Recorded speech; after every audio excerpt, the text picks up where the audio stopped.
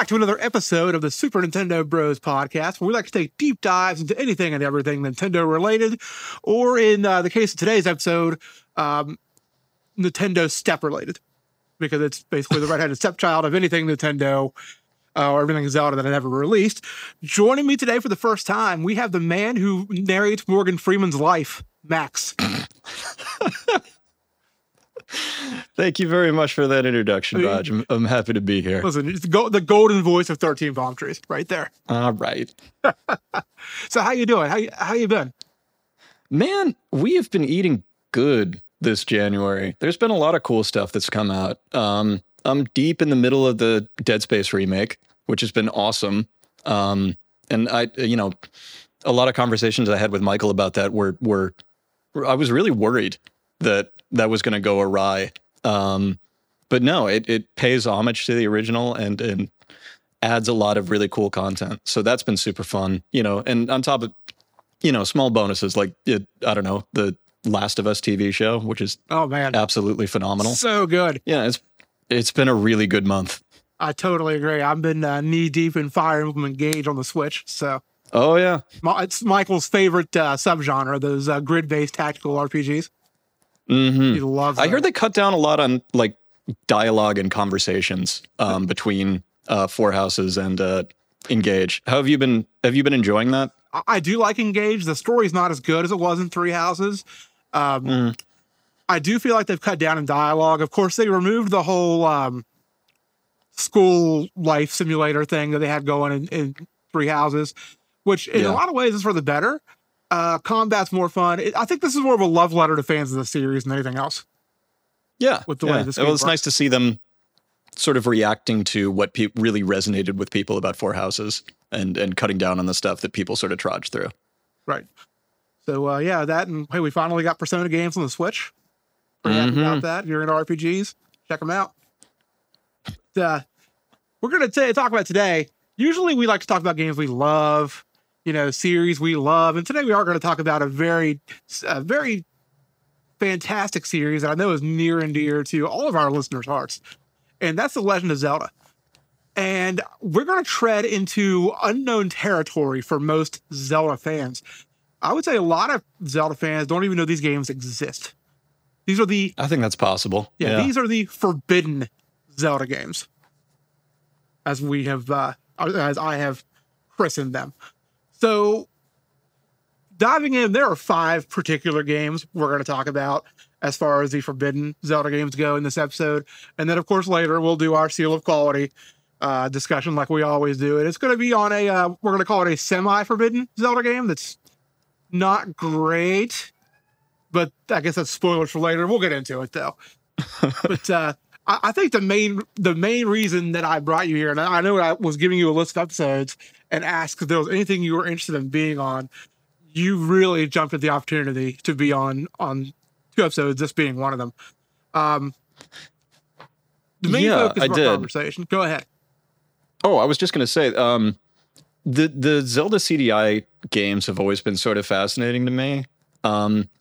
One, because they're not very well known outside of YouTube poop compilations, and they've sort of stayed culturally relevant through that. I think they kind of represent a sort of almost alternate development path that Zelda could have gone down, which is really sort of interesting. They do. So I didn't know much about them going in, other than they were dog shit. And was curious to learn more, and I got to tell you, I was not disappointed. This was a really fascinating one to look into. It is. So really, the way this whole game thing got started, for those of you who are not familiar with CDI, the CDI was a video game console released by Philips Media that came out in 1993. And one of the things that Philips was able to finagle for their new console, which, mind you, Philips had never been in the console game before, and they still aren't to this day. This was their kind of one-off failure of a console. But they managed to somehow get the rights to make Zelda and Mario games on their CDI.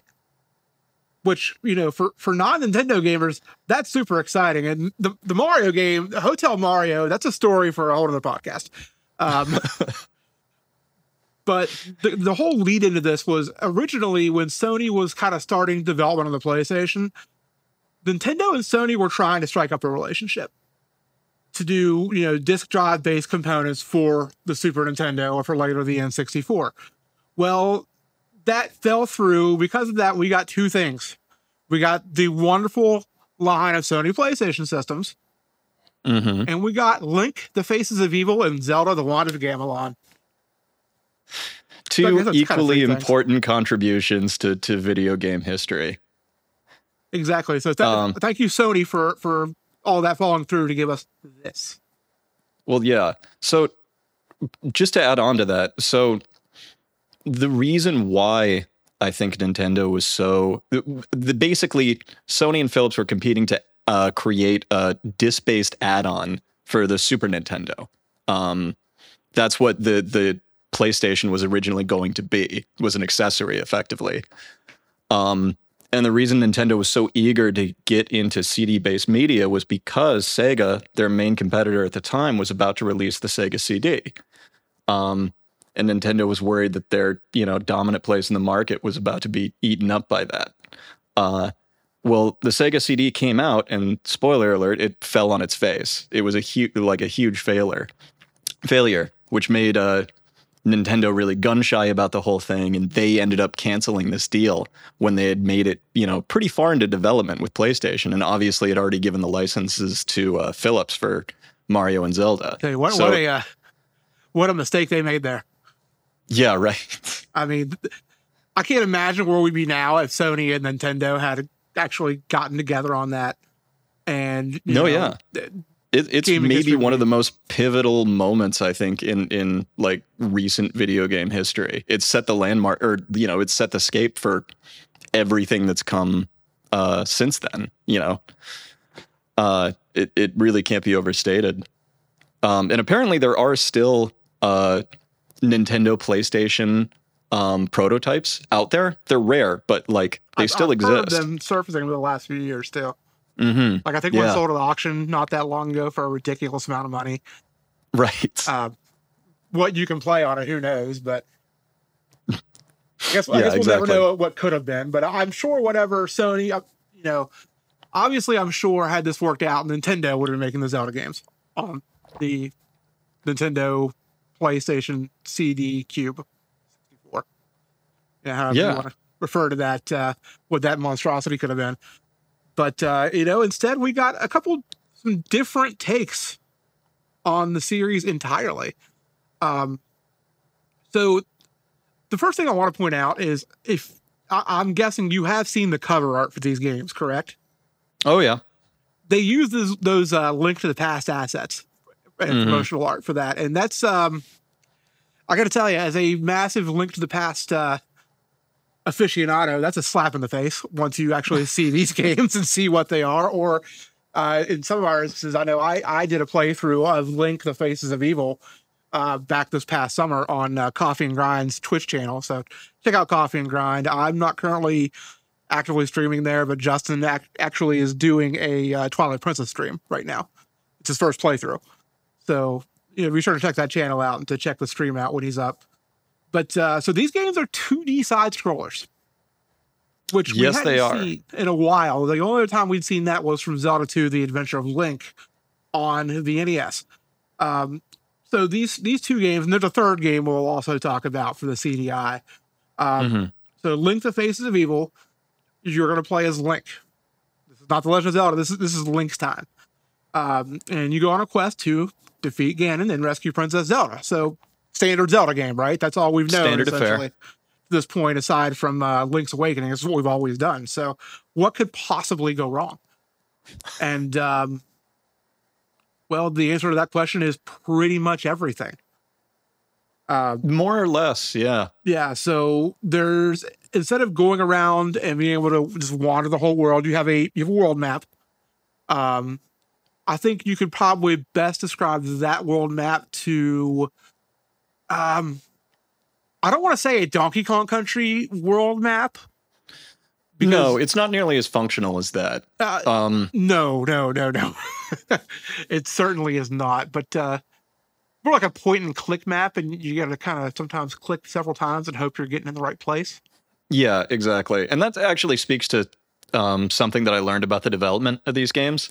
I think, not surprisingly, Animation Magic, which was the company that developed Wand of Gamelon and Faces of Evil, didn't have a lot of experience creating video games.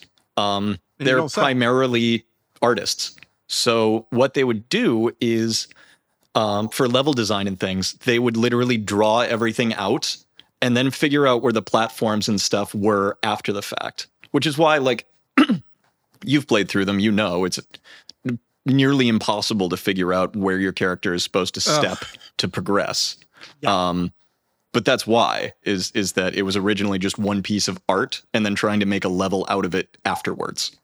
Yeah, that doesn't work. You have to really plot these things out before you just start going happy-go-lucky with that. You know, that's kind of like taking a picture and then, you know, trying to Photoshop things in afterward. It's just, of course, if you're good with Photoshop, you can do it. But let's just say, yeah, the comparison I'm making here is Animation Magic is not good with Photoshop in the sense of what I'm trying to say. So at the beginning of each game, you have access to 3 different areas, which are accessed through that map.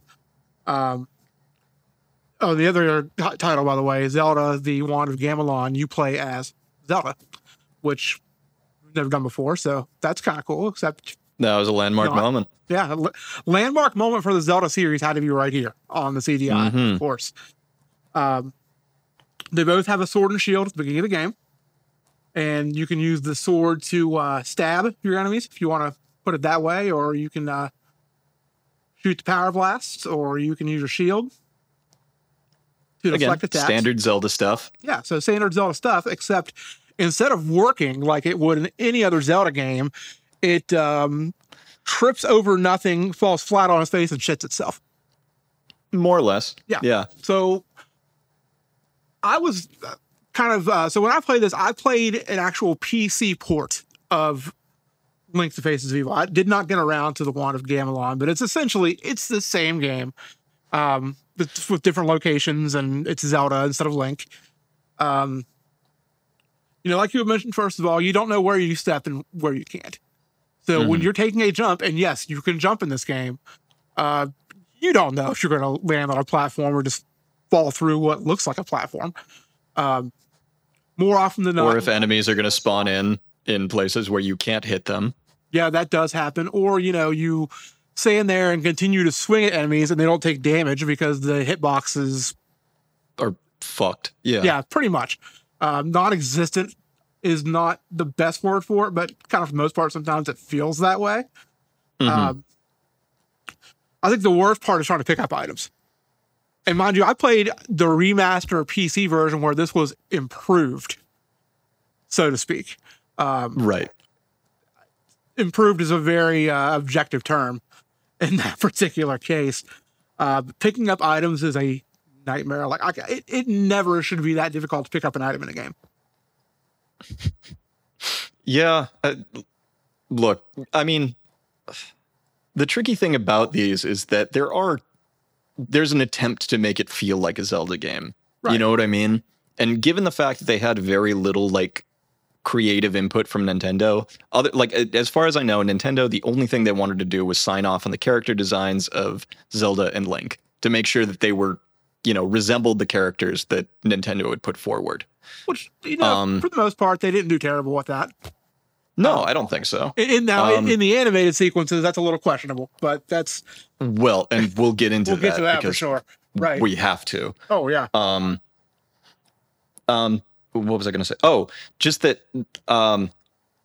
another thing to keep in mind is during development of these games, you know, the deals started being struck in 1989. So really, there were 2 Zelda games that were out at the time. You know, you had the original Zelda and Zelda 2. Both play very differently from one another. So it's at the that NES time, sequel, I think syndrome right there. What did you say? The NES sequel syndrome. That's what that is. Yeah. You saw the absolutely. is trying to figure out like what the hell even a Zelda game is. And that's a difficult question when these games start to be, you can feel me, by the way, I'm going to be a little bit defensive about these games because I think it's kind of a miracle that they exist. It really is, though. You're not wrong. Like, as we know, there's no game that's produced in a vacuum, right? There are a million different factors that have to be considered. And these guys had the shit end of every deal possible. They had a limited budget. They had $600,000 to produce 2 games, a year to do it, a team that didn't really have like a ton of experience with video game design, and a publisher in Philips that was demonstrating a massive amount of creative control over the project. Philips really wanted these games to show off the, quote unquote, incredible capabilities of their new console. That meant they had to use full motion video. It had to be a 2D side scroller because they thought that a top down view looked antiquated. It had to use like full voice acting because that's something we can do. It was just, the odds were so stacked against these projects, and like the fact that they weren't canceled and actually managed to deliver 2 games on time in under a year is insane. And they're functional, kinda. Kinda is definitely the word I'd use for the functionality of the games. Well, yeah, definitely. But you can beat them, you know? You can. And it's impressive that a lot of people have actually beat the original versions because, like I said, the remaster on PC definitely has a lot of quality of life improvements with the controls, but that's about as far as it goes. It's still difficult to pick up items. It's still difficult to know where you can go and where you can't. But yeah, just for research for this, I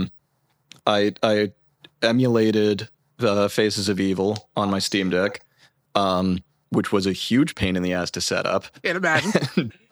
And basically at the end of it, I played like maybe 10 minutes of it and was like, oh, yep, this feels like shit. Yep. Not surprised. So you were playing the original CDI version then?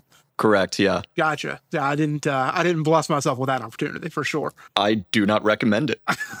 If you ask Russ in the Super Nintendo Bros Discord, I know he can give you a link to where to get the PC ports.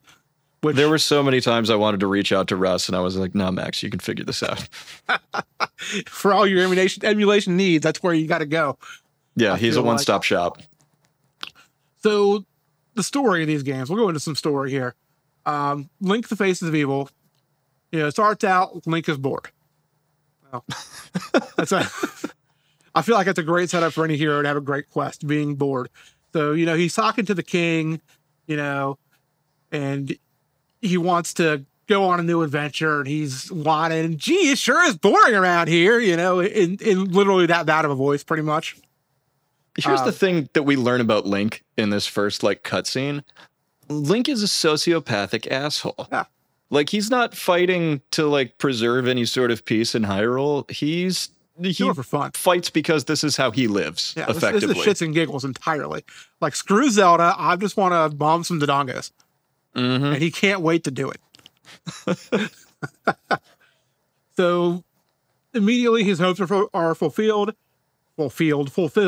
as a wizard appears on a magic carpet and says that Ganon and his minions have taken over the island of Koridai. So Ganon's back, great. So we have another hallmark of the series. We got Link, we got Zelda, we got Ganon, we got Hyrule. Nope, not now. We're going to go someplace else for an adventure. So at the time, other than Link's Awakening, where we went to Koholint Island, we're going to a new setting for Zelda, which doesn't happen a whole lot in the series. Especially not yet. But I guess at this point, at this point in the series, though, with only 4 games that have been released at this point, I guess it wasn't extremely out of the ordinary. It's only 3 of the 4 had taken place in Hyrule, but take that for what it is. We were still figuring out what the staples of the series are. The wizard did explain that according to a prophecy, only Link can defeat Ganon. And then he asked Zelda for a kiss for good luck, and she said, nope. You are not getting That's the other thing we learn about this cutscene is that Link is an incel. He is. He's very much so. Quite a simp for Zelda there. Yeah. So in response to that, he laughs. So she said no, and he laughs in her face because he's a sexist, as you said before, sociopathic asshole. He's such a dick. And so the wizard then transports him to the world of Kordai and explains that many of Ganon's minions have established giant stone statues known as the Faces of Evil, and those are their bases of operation.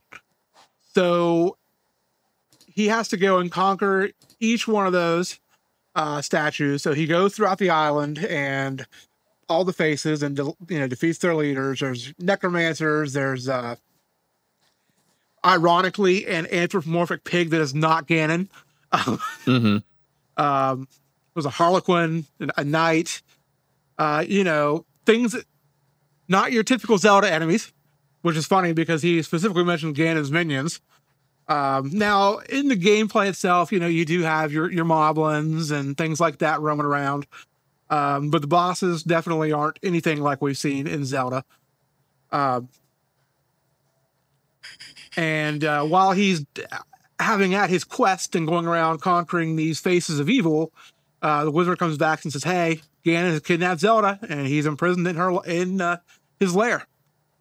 So there's another Zelda trope for us there.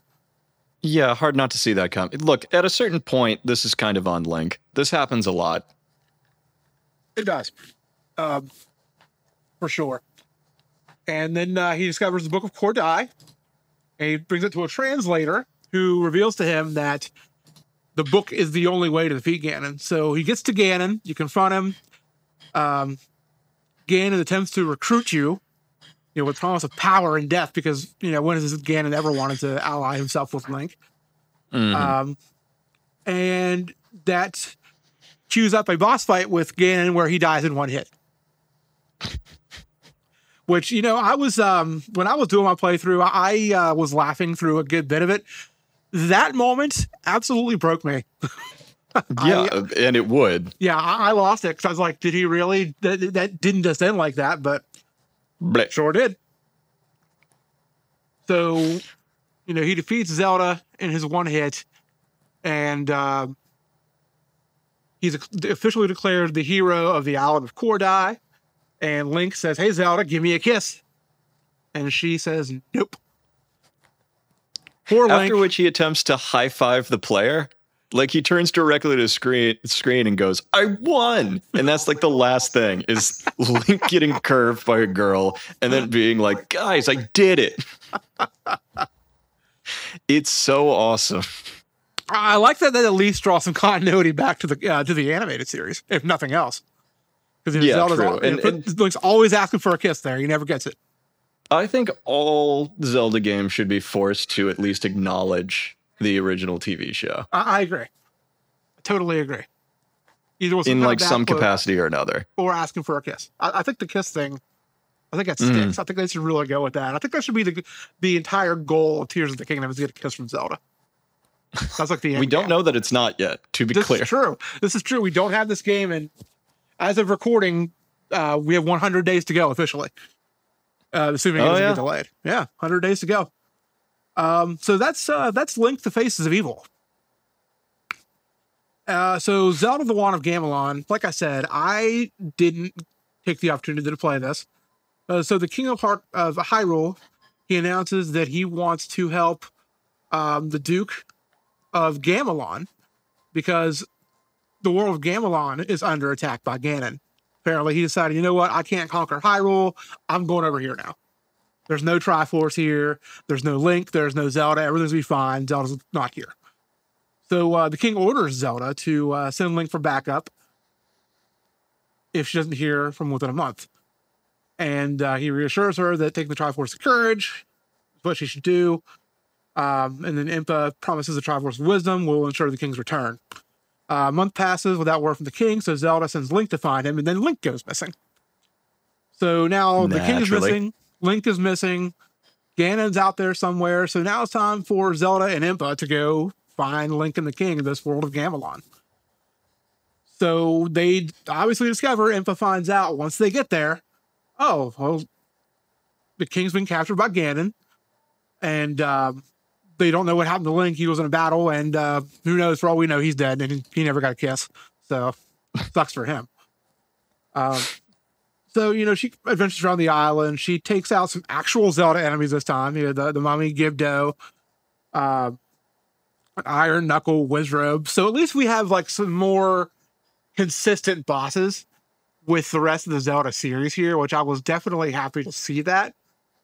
And then eventually Zelda rescues a lady. Her name is Lady Amma. She gives Zelda a canteen that she claims that Link gave her in exchange for, get this, a kiss. So now Link's prostituting himself. I think it sounds less like he's prostituting himself and more like he's just like, forcing himself on random women. I think shit's going to come out about Link at a certain point. Like a lot of people are going to have to distance themselves from this guy. Yeah, he's going to get canceled, I think. But by the end of I think there's a Weinstein story in the making here. I think there's a reason they were trying to hide this game, and it's because Link was being a little... Yeah, the minute you gave him a voice, all of a sudden he's really into getting kissed. So once she reaches the palace on the island, it comes out that the Duke, he betrayed the king and was working with Ganon the whole time so that he could take over Gamelon and capture the king. So Zelda goes in the palace, defeats Ganon's henchmen, saves a prisoner, and they find the Duke's chamber and they go in, and that's where they find Ganon, or at least that's where they found Ganon lived. So she goes to the Shrine of Gamelon so she can get the wand of Gamelon, which that's what they needed to defeat Ganon in this game. No silver arrows here. No mystical book of the other island. And after she incapacitates Ganon with that wand, which I assume is also done in one hit, if I had to guess based on Link's adventure. Sure. She rescues her father, and they turn the Duke over to the king. And I have a loud cat currently sitting in front of me now. And they still don't know where Link is. But a comment by Lady Amma, which by the way, she traded a kiss for the canteen, tells Zelda to, hey, throw your mirror against the wall. And as it shatters, Link magically appears. He just materializes out of thin air. He was, I guess, trapped in the mirror, which we don't really know anything about this mirror other than apparently Link was in it. And they celebrate the return to peace with a feast, and they just laugh because all is well. And Link still doesn't get a kiss. Except from, Lady Amma, I suppose. Allegedly. We don't know for sure. She could have stolen that canteen and kicked him out. We don't know that she. That's true. She may have trapped him in the mirror. So we're missing one key plot point here, which is that the Duke who betrayed the king, his punishment is to scrub all the floors in Hyrule, which is insane. It is. That is such a ridiculously low-stakes punishment. I wonder if you also had to sweep up all the broken pots and jars that Link breaks. That would actually be a good one, because I think that would take years, maybe decades. His secondary job is to follow Link around when he raids random houses to clean up after him. So. Yeah, exactly. He's the one who, like, when you walk out of a house and walk back in and the pots have been replaced, that's the Duke. That's the Duke looking out for you. Exactly. All right, so let's talk about those animated cutscenes, because we've referenced them. And these were... So imagine the cringe that is the Legend of Zelda animated series from the late 80s. And if that... We're going to call that a cringe level. Like, if we're comparing them on a scale of 1 to 10, the animated series is a 1, and these are like a 15,000.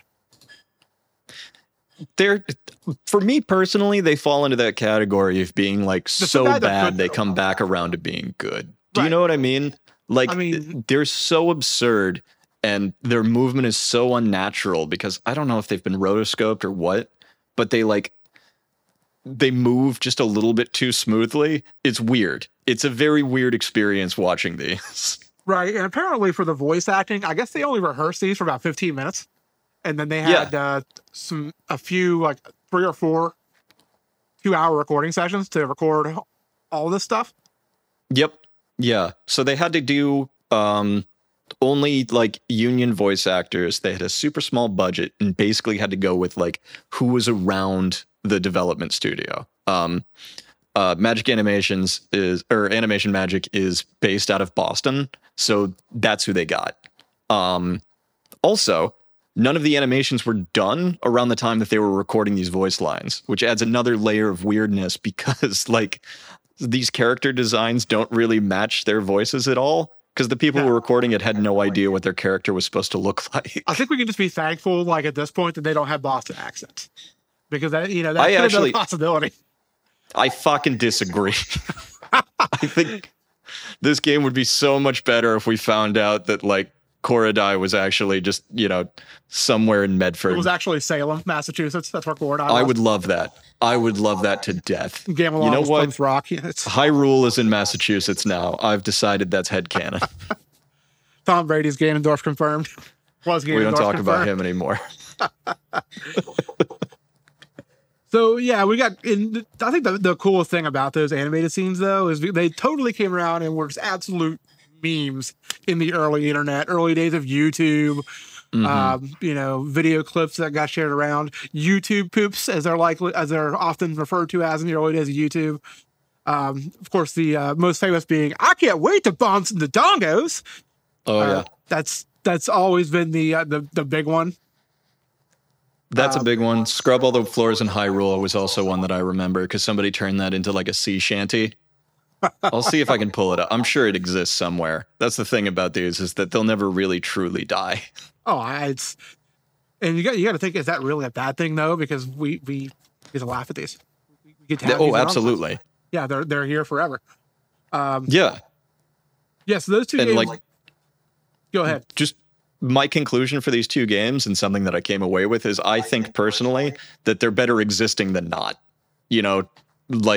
Enjoy them ironically if you want to, and most of us do, but it's better to make shitty art than no art at all, I'm happy that these games exist. So I want to point out too, just in some reviewers' wheelhouses as far as different gaming magazines and gaming media outlets are concerned, Electronic Gaming Monthly ranked Zelda Wand of Gamelon as the 6th worst game of all time. And Game Trailers, which is now Easy Allies, rated it the 5th worst game of all time. Yeah, that seems about right. Yeah, they're not good. They're not good. But I'm with you. I'm glad they exist, if for nothing else than the entertainment factor, but B, the conversation factor about these games you could have with fans of the series. It's like The Legend of Zelda has its own Star Wars Christmas special in these games. Yeah, I think that's a pretty good point of comparison. Where it's something sort of insular to like Zelda fans that it's something to laugh at and enjoy. The thing is, even if you're enjoying something ironically, you're still enjoying it, Exactly. So then we got a third Zelda game on CDI, which that came out about 8 months after the first two, I believe. This was correct. Zelda. Yeah, this was made with a completely different engine, completely different developer. This was Zelda's Adventure. And this game had a lot of different things going for it that we had not seen in not only any other Zelda game, but in the other CDI games. So this went back to your top-down Zelda. Phillips was like, okay, let's get a more traditional Zelda now. And as the title would allude to, you do not play as Link. You play as Zelda. You play, in quotations, as Zelda. That's a very loose way of putting it. You know what? Say what you will, but these guys at least understood the title of the franchise. Oh, it's The Legend of Zelda. Thus, Zelda should be the main character. That, to me, that just makes sense. That's a 2 + 2 = 4 kind of thing. You know what I mean? That's very true. So, like I said, these go back to the top-down. Playing as Zelda, you had to fight through the 7 shrines of the underworld to collect the celestial signs. So, No pendants, no medallions, no Triforce pieces. This time we're after celestial signs. And we have a different engine here. And I think one of the really cool things about this, which is also one of the most cringe things about this, is that the FMV sequences are live action. Right. Which never thought I'd see live action, FMV in a Zelda game. But that was Philips' way of pushing that technology. Hey, look what we can do. Yeah, that was a choice. And you'll note that, like, almost nothing from Zelda's Adventure has really, like, stood the test of time, even in an ironic way. No, like, these aren't fun bad. It didn't get to me. This is just bad. Yeah, exactly. This isn't, like, enjoyable. It's ugly. It's a frustrating game. It doesn't play well. And, like, it's pretty easy to soft lock. Oh, yeah, absolutely. So in this game, talk a little more about the development here. This was they did a lot of contracting out to independent studios here for this game. The backgrounds of the videos the backgrounds of the game were created from videos of scenery near Santa Monica, California. And then there was also footage of Hawaii taken from a helicopter to get the background scenery. So, we're trying to make it look good, but the CDI itself, it was a lot more limited than Philips would like to admit. Especially since it really paled in comparison to even the Sega CD. Photos of the characters were shot with mirrors mounted on the ceiling. And the human characters were played by the office staff at the developer, which was Viridis Corporation. They use their office staff for all the character movement, which it's kind of cool in the fact that when you look at video games today, all the capture, this is almost kind of an early, very, very primitive kind of use of that technology in a game. Yeah, I think that's fair to say. I'm thinking of, like, other examples of early video games using, like, live action. And the biggest one that comes to mind is the first Resident Evil game. Yes. Which, incredible acting. Just phenomenal stuff. Yeah, Academy Award worthy acting. in that Resident Evil for the original one on the PlayStation. Right. So they did have some Hollywood help in making this game. I know the artist that did all the models for the characters. He had worked on, like, the Nightmare on Elm Street films, one of the Critters movies. They spent 2 years testing this game, which was longer than it took to develop it. Mm-hmm. Which is not a great sign. Yeah, definitely not. And they had composed a lot more music for this than they had the other CDI games. Coda, you need to be quiet. We're doing a podcast here, sir. And they were going to hire out somebody to make music, like, some rock group, but they didn't for whatever reason. Probably budget, if I had to guess. Yeah, I think that's a fair assumption. Eventually, they progressed with a goal of 600 screens in the game and 160 NPCs.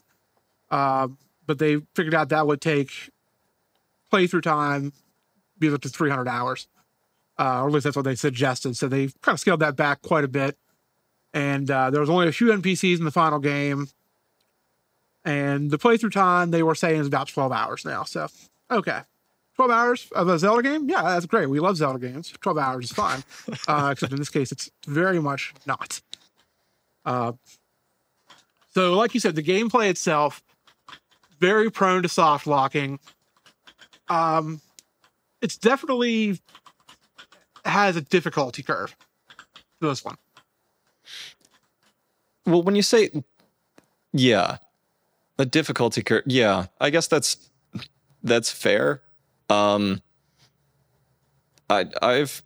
have played this game, but it was, years and years ago. I have not played this, so please take me down this road. So personally, I think that I thought the difficulty curve was unintentional. Like, I just found the game to be buggier the more I got into it. Okay. I'm realizing now that maybe, like, you know, enemies that take 10,000 hits, maybe that was in fact like the intended gameplay. Yikes. Which is a choice. I did not beat this game. I am comfortable with that. So the story of this game, this time Ganon's kidnapped Link instead of Zelda. He stole the 7 celestial signs. So now we're in an age of darkness in the kingdom of Tolamak. So Princess Zelda is recruited to collect the signs to defeat Ganon and save Link.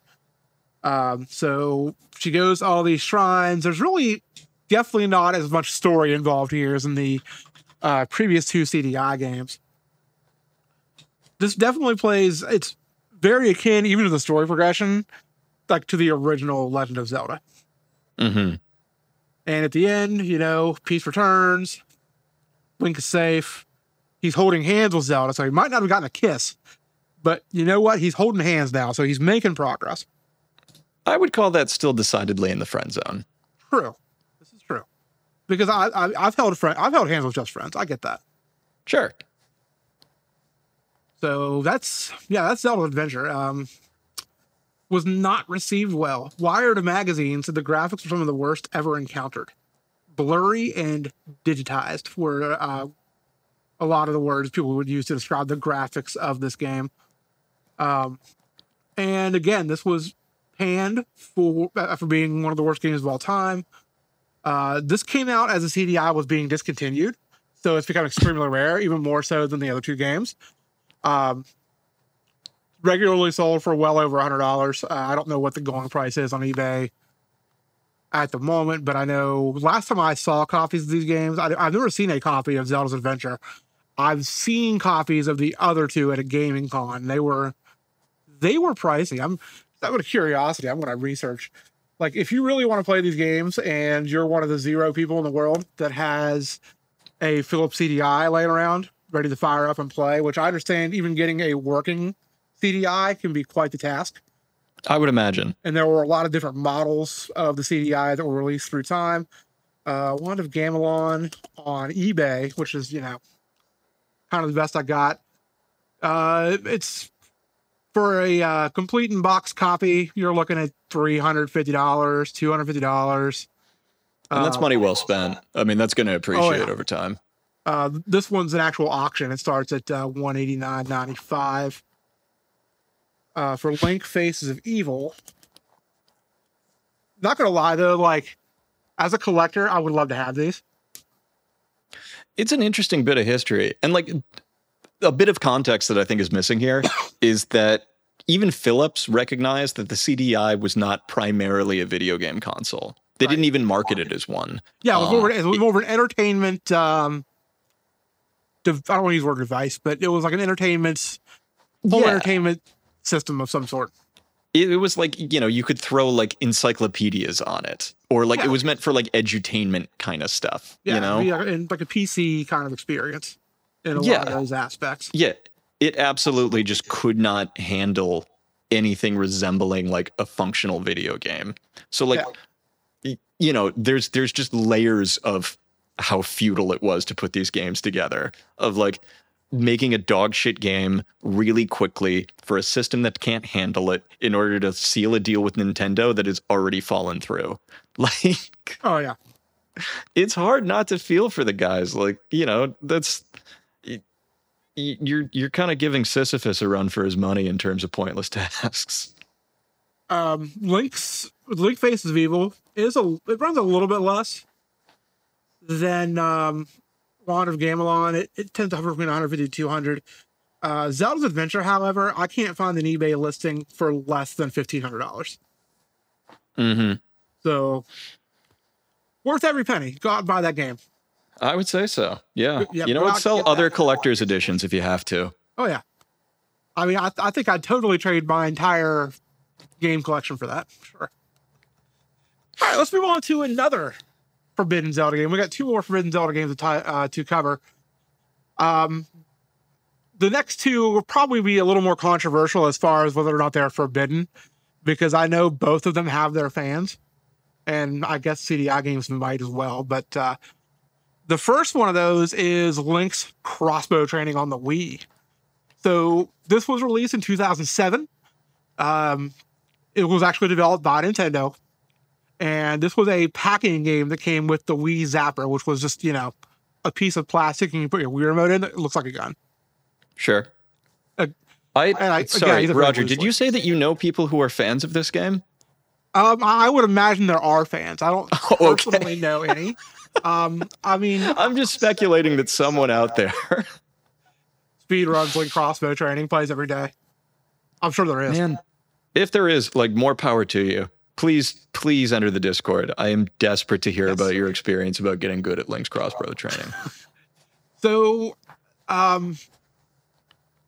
the Wii Zapper, of course, it's a plastic gun-like accessory you put your Wii remote into. So the game itself, though, this actually used assets from Twilight Princess for the game itself. It used environments, enemies, and they use that to make stages with targets and various other shootable things. You could totally play this game without the Zapper. All you got to do is point your Wii remote at the screen and pull your trigger, and you fire off your... It says crossbow. I've never known Link to be a crossbow guy. Link likes a traditional bow. To perfect your marksmanship, you have to pass a series of tests. You've got stationary bullseyes, you have moving targets, and then eventually you have actual enemies. And at every level, you get a medal depending on your score. So they can range from bronze to platinum. So kind of like a Super Nintendo Bros. Seal of quality, except not quite as meaningful. Yeah. You know what? Debatable. I'm going to say that these medals, because they're so rare, probably worth something. It could be. So, there's non-playable levels in the game. Target shooting levels, ranger levels, and defender levels.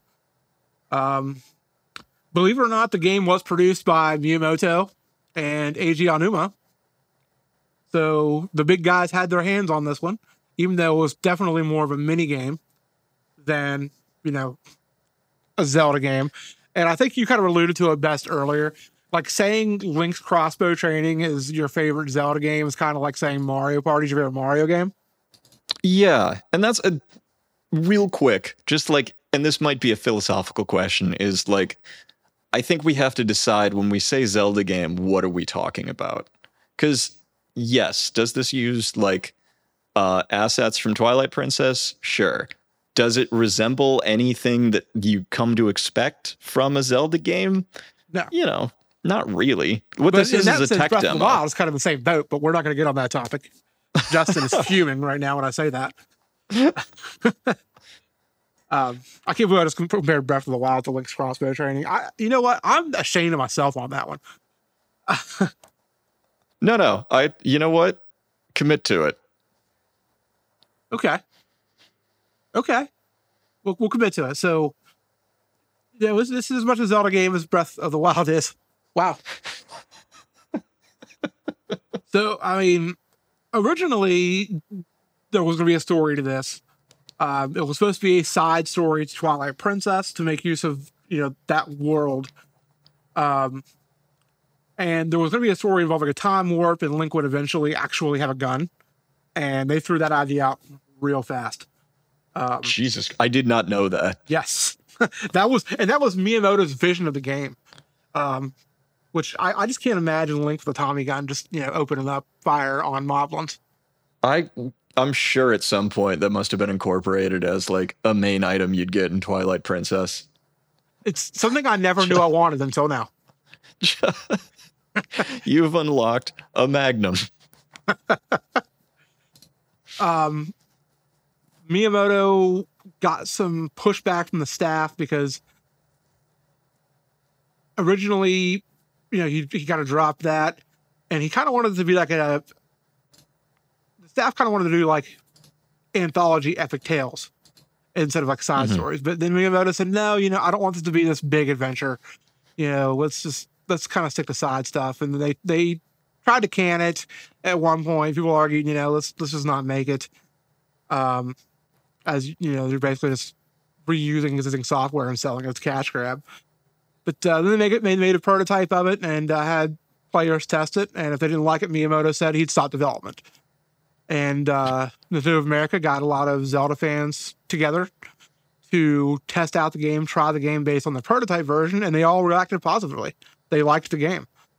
So because of that, they tweaked the game, and it became what it ended up being, which was a fun little mini-game distraction of your time, I guess, is the best way to put it. Sure. I think there's something to be said for the fact that they gathered a whole bunch of already established Legend of Zelda fans to test this game. Right. That was the best way to do it. Yeah. You're kind of tipping the scales a little bit there. You know what I mean? Like, these are people that are going to like whatever you put out. Yeah. It's like, it's got Link on it. We love it. We love Faces of Evil. Bring us crossbow training. Absolutely. Let's do this. So, Nintendo Power praised the game and the potential of Zapper. Of course, it's also Nintendo Power. As much as I loved that magazine, that was a first-party magazine, so they could be a little biased. But they said it was too short, which it's a minigame, essentially. Like, it's not supposed to... Yeah, how long should this game be? I mean, like, this is like the Yoshi Safari or the Duck Hunt of the Nintendo Wii, so... Exactly. IGN said the game was fun, but agreed that it was too short. And IGN actually panned the Zapper itself. It says it makes the game more difficult to play. And it was generally frustrating to use. You really didn't see a lot of use from the Zapper, really, in any game past Link's crossbow training. Yeah. Did you have one? I did, yeah, because I got it when crossbow training came out. And honestly, though, like, I think the best use of the Wii Zapper wasn't from Link's crossbow training. It was from like the 2 Resident Evil games, the rail shooters, sure, and Darkside Chronicles. See, I think that makes total sense to me because when I saw the Zapper announced, I assumed that games like Time Crisis and stuff that and, they did a House of the Dead game. House of the Dead 2 and 3 was on there. House of the Dead Overkill. Yeah, so that seems like what it's made for, right? Yeah, rail shooters, which that's perfect for this. Mm-hmm. Not necessarily. I guess Twilight Princess is a rail shooter, or not Twilight Princess. Twilight Princess is a rail shooter. You heard it here first. Link's crossbow. It's a Strand type game. Yeah, Link's crossbow training is a rail shooter. Mm-hmm.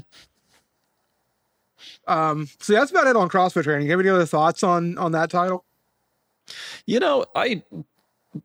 This isn't something that ever really spoke to me. But I sort of wish Nintendo would do these sort of weirder experiments with their franchises. Do you know what I mean? Yeah.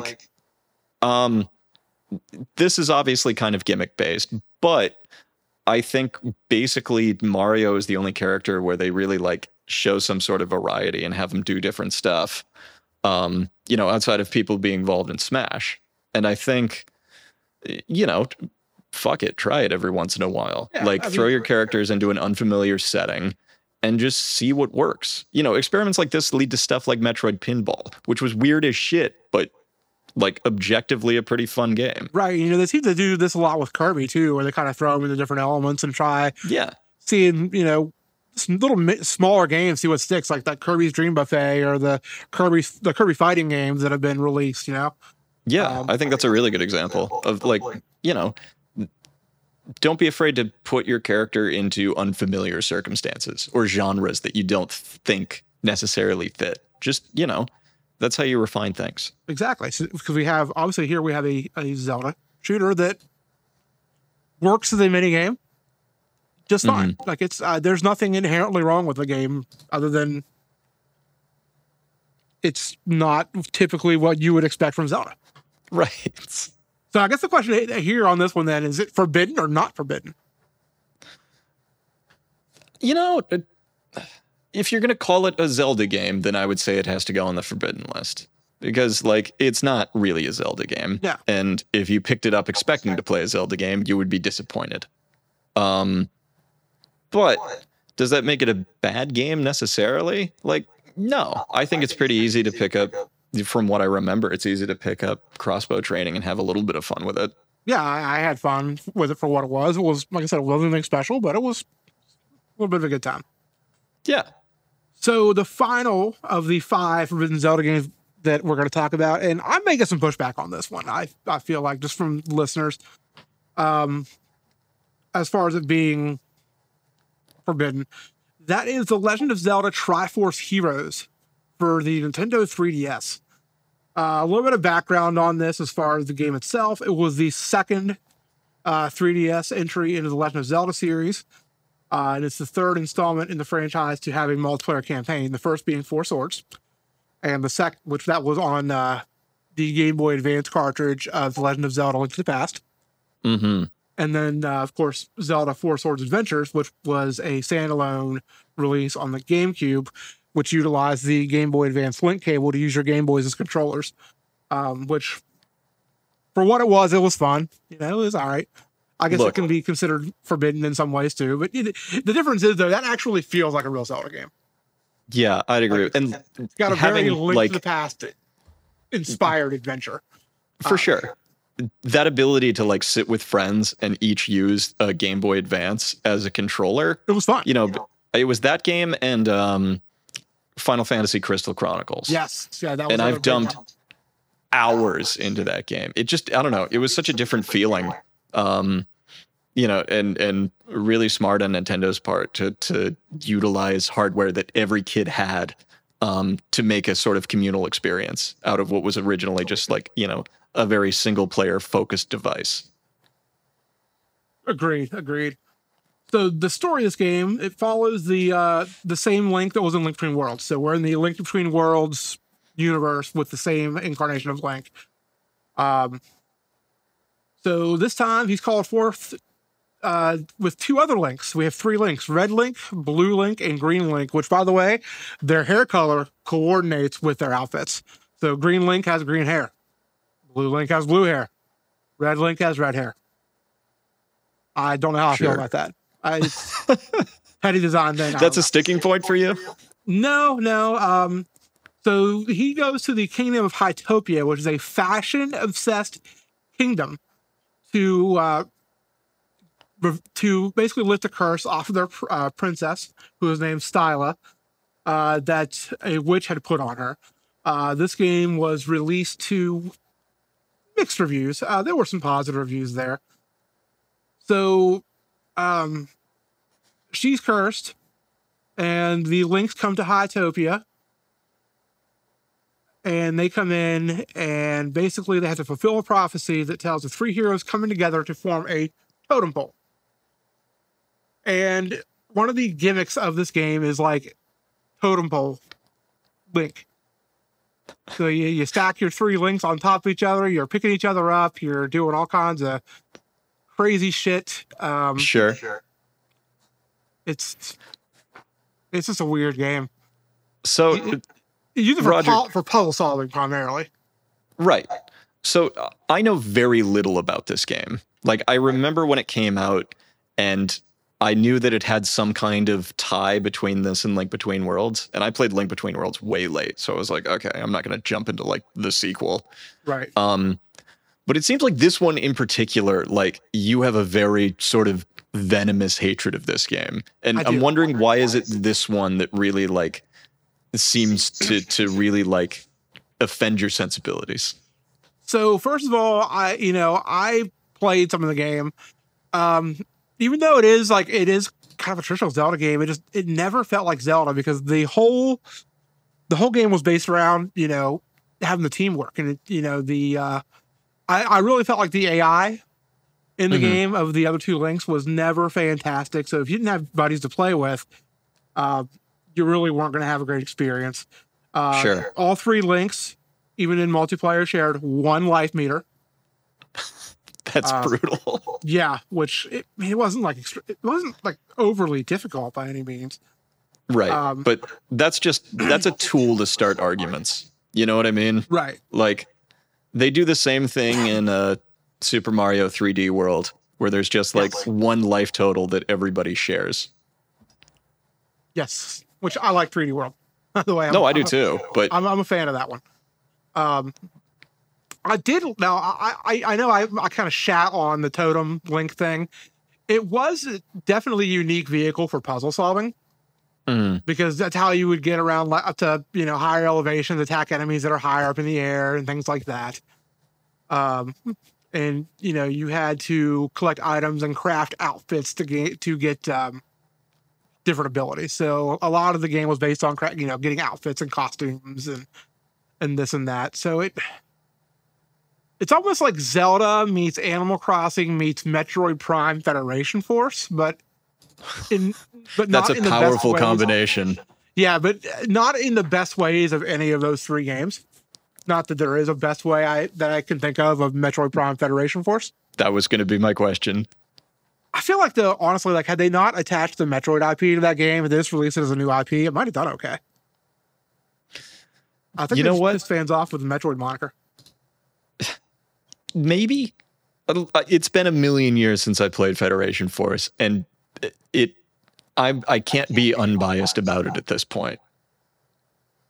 So I'll reserve judgment on that, but I'm going to think about that. Yeah, that's fair. I know you're a big Metroid fan. I love Metroid, and I'll be the first to admit I did enjoy Metroid Prime Federation Force, but again, I will look into that with my Metroid glasses on too. So that is what it is, I guess.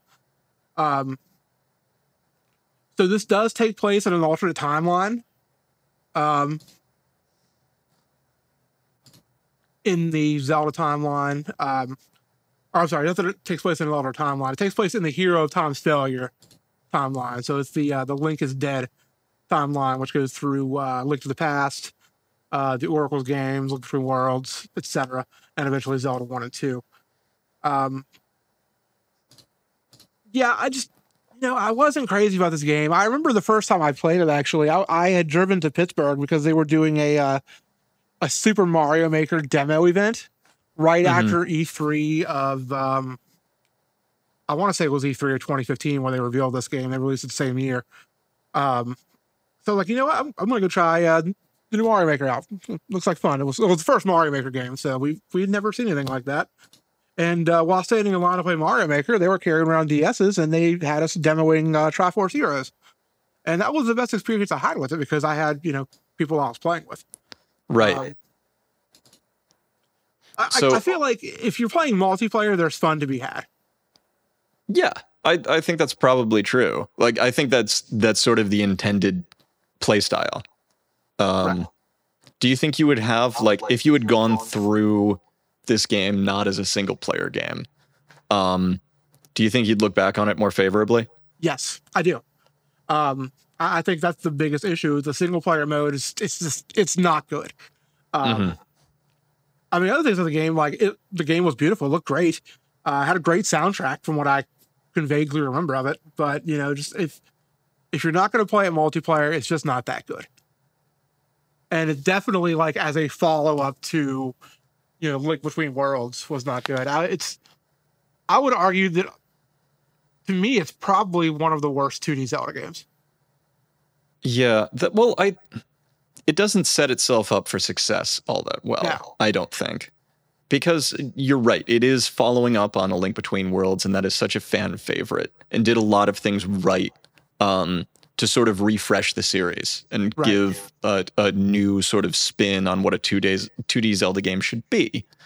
And then you get this follow-up that's weirdly multiplayer focused. It says that it's a continuation from Link Between Worlds, but it looks exactly like Wind Waker. So there's a lot of, like, confusing sort of disparate elements that are going into this, and you don't get a sense that there's, like, a cohesive whole, Yeah, that's definitely a good way to put it. It didn't sell well either. The game only sold 1.36 million copies. Not a lot of copies of that game that went out there. I don't know if that attributes to its rarity or anything or not. I've not, obviously, I've not looked into purchasing a copy of this game or anything, but right. And again, I don't dislike the art style, but I think when you're trying to market it as, a follow up to A Link Between Worlds, you shouldn't have changed the art style that much. Yeah, I would absolutely agree with that. Because I think, personally, I don't love the follow-ups from Wind Waker.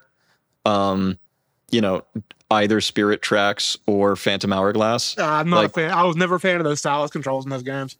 Yeah, yeah. And I get it that, like, you know, there's some limitations with the 2DS that made that sort of thing necessary. I get that. But I appreciated the fact that there was a consistent art style that showed, like, this is supposed to be related to the game that came previously, you know? And here that is mismatched and very confusing. That is an odd choice. This is one that I think is very subjectively forbidden. If you have two friends who have 3DSs and all three of you have a copy of this game, there's fun there to be had. Maybe I should sometime try to get with some friends who have 3DSs and Triforce Heroes, if that's even a thing, and give it another try. Yeah. I will argue that at least with Four Swords Adventures, like, I did a single player playthrough of that. I think it was either last year or the year before. And I enjoyed myself. I really did. Whereas this one just doesn't lend itself as well to the single player experience. I think that's probably fair. And you know what? Like, if we're trying to, like we said with crossbow training, right? Is if you're going into this with the assumption that it's going to be a Zelda game, are you going to be disappointed? And probably true with this. Zelda games are primarily single player focused games. And right. If you go into it with those sort of expectations, you're not going to come out having a good experience. No, not at all. Not at all.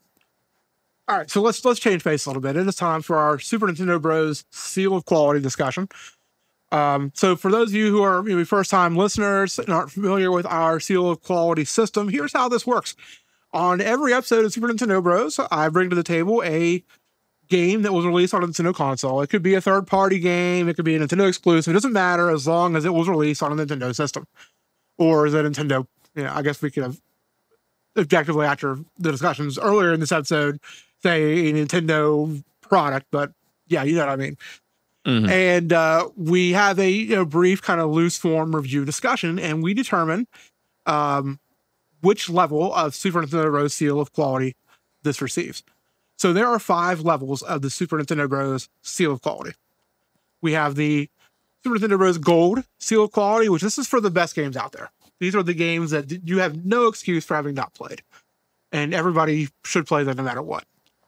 The Silver Seal of Quality, these are for those really great games that, you know, aren't, you know, the best games in Nintendo's wheelhouse, but they definitely are worthy of your time. And if, like, let's say if it's something in a series that you're not a fan of, you may find something to like in it. In our bronze level, these aren't for everybody. These are games that, you know, we may recommend checking out, but you might not necessarily like. But, you know, there's fun to be had. It's a good quality game. We have the Super Nintendo Bros. Golden Korok Pile of Poo Seal of Quality. So this is for shit garbage games. We have yet to rank a game in that category. Just absolutely worst games you can think of. And then finally, we have the Super Nintendo Bros. Participation Trophy for those games that aren't good, but don't necessarily land in any of those other categories. So we give them the you tried participation trophy. So we're going to talk about Zelda 2, The Adventure of Link. And I've had many a fun conversation in Discord and on Gurus of Gaming about this game. I infamously tend to, when people go off on games they beat that are hard that I can't beat, I'm like, well, I beat Zelda 2. And I've done it twice, mind you. Will I ever do it again? Well, let's find out. So Zelda 2, The Adventure of Link, we touched on this a little bit earlier, has that NES sequel syndrome where we're still establishing exactly what this series is. It's not even a series yet, really. It's a duology. Yeah. And it's a complete different take on what the original Zelda was. This time it's a tough as nails 2D side-scrolling platformer that can certainly be unfair at times in its difficulty. Can be very cryptic with some of its puzzles. It's like, okay, what the hell do I do? Where do I go? And like I said, it is a very difficult game. I would definitely say it's the hardest Zelda game, without question. intentionally hardest Zelda game. Yeah, I could see that. Yeah. What kind of experience do you have with this one? Minimal. When it got put on the Virtual Console, I absolutely checked it out. Only because I wanted to see how much of a departure it really was from what Zelda was. And surprisingly, I found that the thing that it had the most in common with for me playing it was a sequel to a different series, and that was Castlevania 2, Simon's Quest. Yes. A lot of the same sort of things that you bring up, being a tough as nails platformer, it's a 2D side scroller now, infamously insanely difficult puzzles that make no fucking sense. That's definitely where the carrier between those two really hits me as the puzzles. That's Simon's Quest, baby. Yeah. And I personally found Simon's Quest charming in a lot of ways that I did not find Zelda 2. The environments are really lifeless. They're not fun to look at. It's an ugly game. Was that? Definitely an ugly game. Yeah, it's an ugly game. Whereas I like Castlevania 2. I'm a Simon's Quest fan. Yeah. I'm the first to like, I would say I'm a Simon's Quest fan, and I absolutely acknowledge how many flaws it has. Oh, yeah, for sure.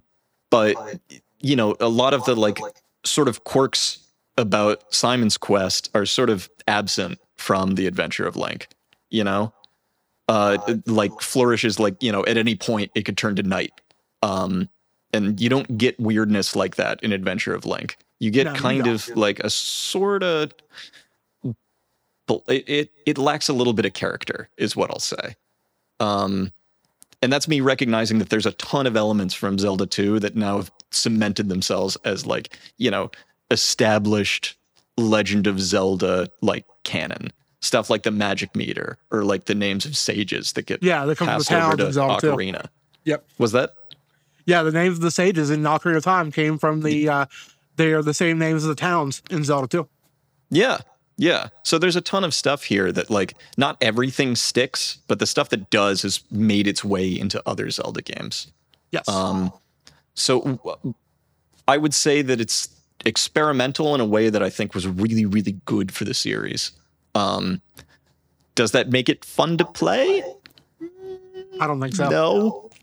But at the same time, it's not good. It's not a good game. Mm-hmm. But it's also not a horrible game. Fundamentally, it's not broken in any way. It has some redeeming qualities. It's got a great soundtrack. It's got a great soundtrack. I'm struggling. Just give me here. one more. One more. It's got a great soundtrack. That's about all I got on that one. I like the ideas of going into different towns in that game, which granted there's not a whole lot of stuff going on in the towns. You'd find these beautiful young ladies who would take you into the house and close the door, and all of a sudden your HP would be restored. Yeah, again, things are going to come out about Link. Yeah. If there's one thing to take away from this episode, it's watch this space. You heard it here first. Yep. Link is a predator. Yeah. So yeah, overall, I think this is the first one of these we're going to give. Actually, I know it's the first one that I'm going to give. I personally would say this is the Super Nintendo Bros. Participation Trophy. No seal of quality. You tried. Yeah, I think that's exactly right. There's a lot of stuff that they're throwing against the wall here and seeing what sticks. And it's not a fully successful experimentation. No, it isn't. So, with all that being said, congratulations to Zelda 2 on being the first ever participation trophy on Super Nintendo Bros. Seal of quality. Yeah. We have Look at that. today. This many years later and still making history. Still making history. So to wrap up the episode, check out our other 13 Palm Tree shows. That we have other great podcasts. I know Post Game Content just came out with a new episode. It's a 2022 retrospective. Yeah. Yeah. And, it was really fun to go back through everything we've covered up until this point, I listened to that at work see it with fresh eyes. It was a great listen. Listen to it at work. I love when games like Death's Door get praise because I love that game. check out, I know it's been a while since we've had releases from the other podcasts, but still go back into the backlogs, listen to the Final Girl podcast, Wasted Local Fantasy Football, D&D Kinda, Video Game Mythos. You can find all those under the 13 Palm Trees Network. And then Under the Shade as well, which I don't know that it's gotten an official release yet outside of YouTube. I think right now it's in video format. I don't know that it's going to take a podcast form. I guess we'll see. And if you want to, if you love our shows, we love that we're able to provide these to you for free. One of the big things about 13 Palm Trees is we always want to go out and provide great free content. But if you so choose and would like to support our shows, we do have Patreon, patreon.com/13palmtrees. And there are several different tiers with different reward systems. I go for the $5 tier, and I get outtakes from every episode that has outtakes. I don't know if we're going to have any today. I feel like some parts of the episode, I feel like are outtakes. Right. Early episode releases also, you get them early on Patreon. In some instances, this likely won't get a... I do not see this one getting an early release because typically we launch on Thursdays, and today is Wednesday. So a little late for that. But yeah, check us out there. And I do promise that the 13 Palm Trees Patreon, Daniel does not use that money to fund our Hall & Oates tribute duo. We get those funds elsewhere, I swear. We are not funneling those. So yeah, be sure to check out our Discord. You'll find the link to our Discord in the episode description. Leave us a review on iTunes. We'd love to hear from you guys. We have a very active Discord server as well. So, join in the conversation there. We've always got something going on, whether it be Russ, talking about emulation and mods, or Nintendo news, non-Tendo news, things like that. Max, where can we find you on the internet? Oh, you can see me around the post-game content Discord and also at the Super Nintendo Bros Discord. I'm generally in there responding to the absolute dog shit takes that you guys have. They do eat dog shit sometimes. They really do. All right, and once again, I'd like to thank everybody for listening today. So until next time, happy gaming. Fuck you, Roger.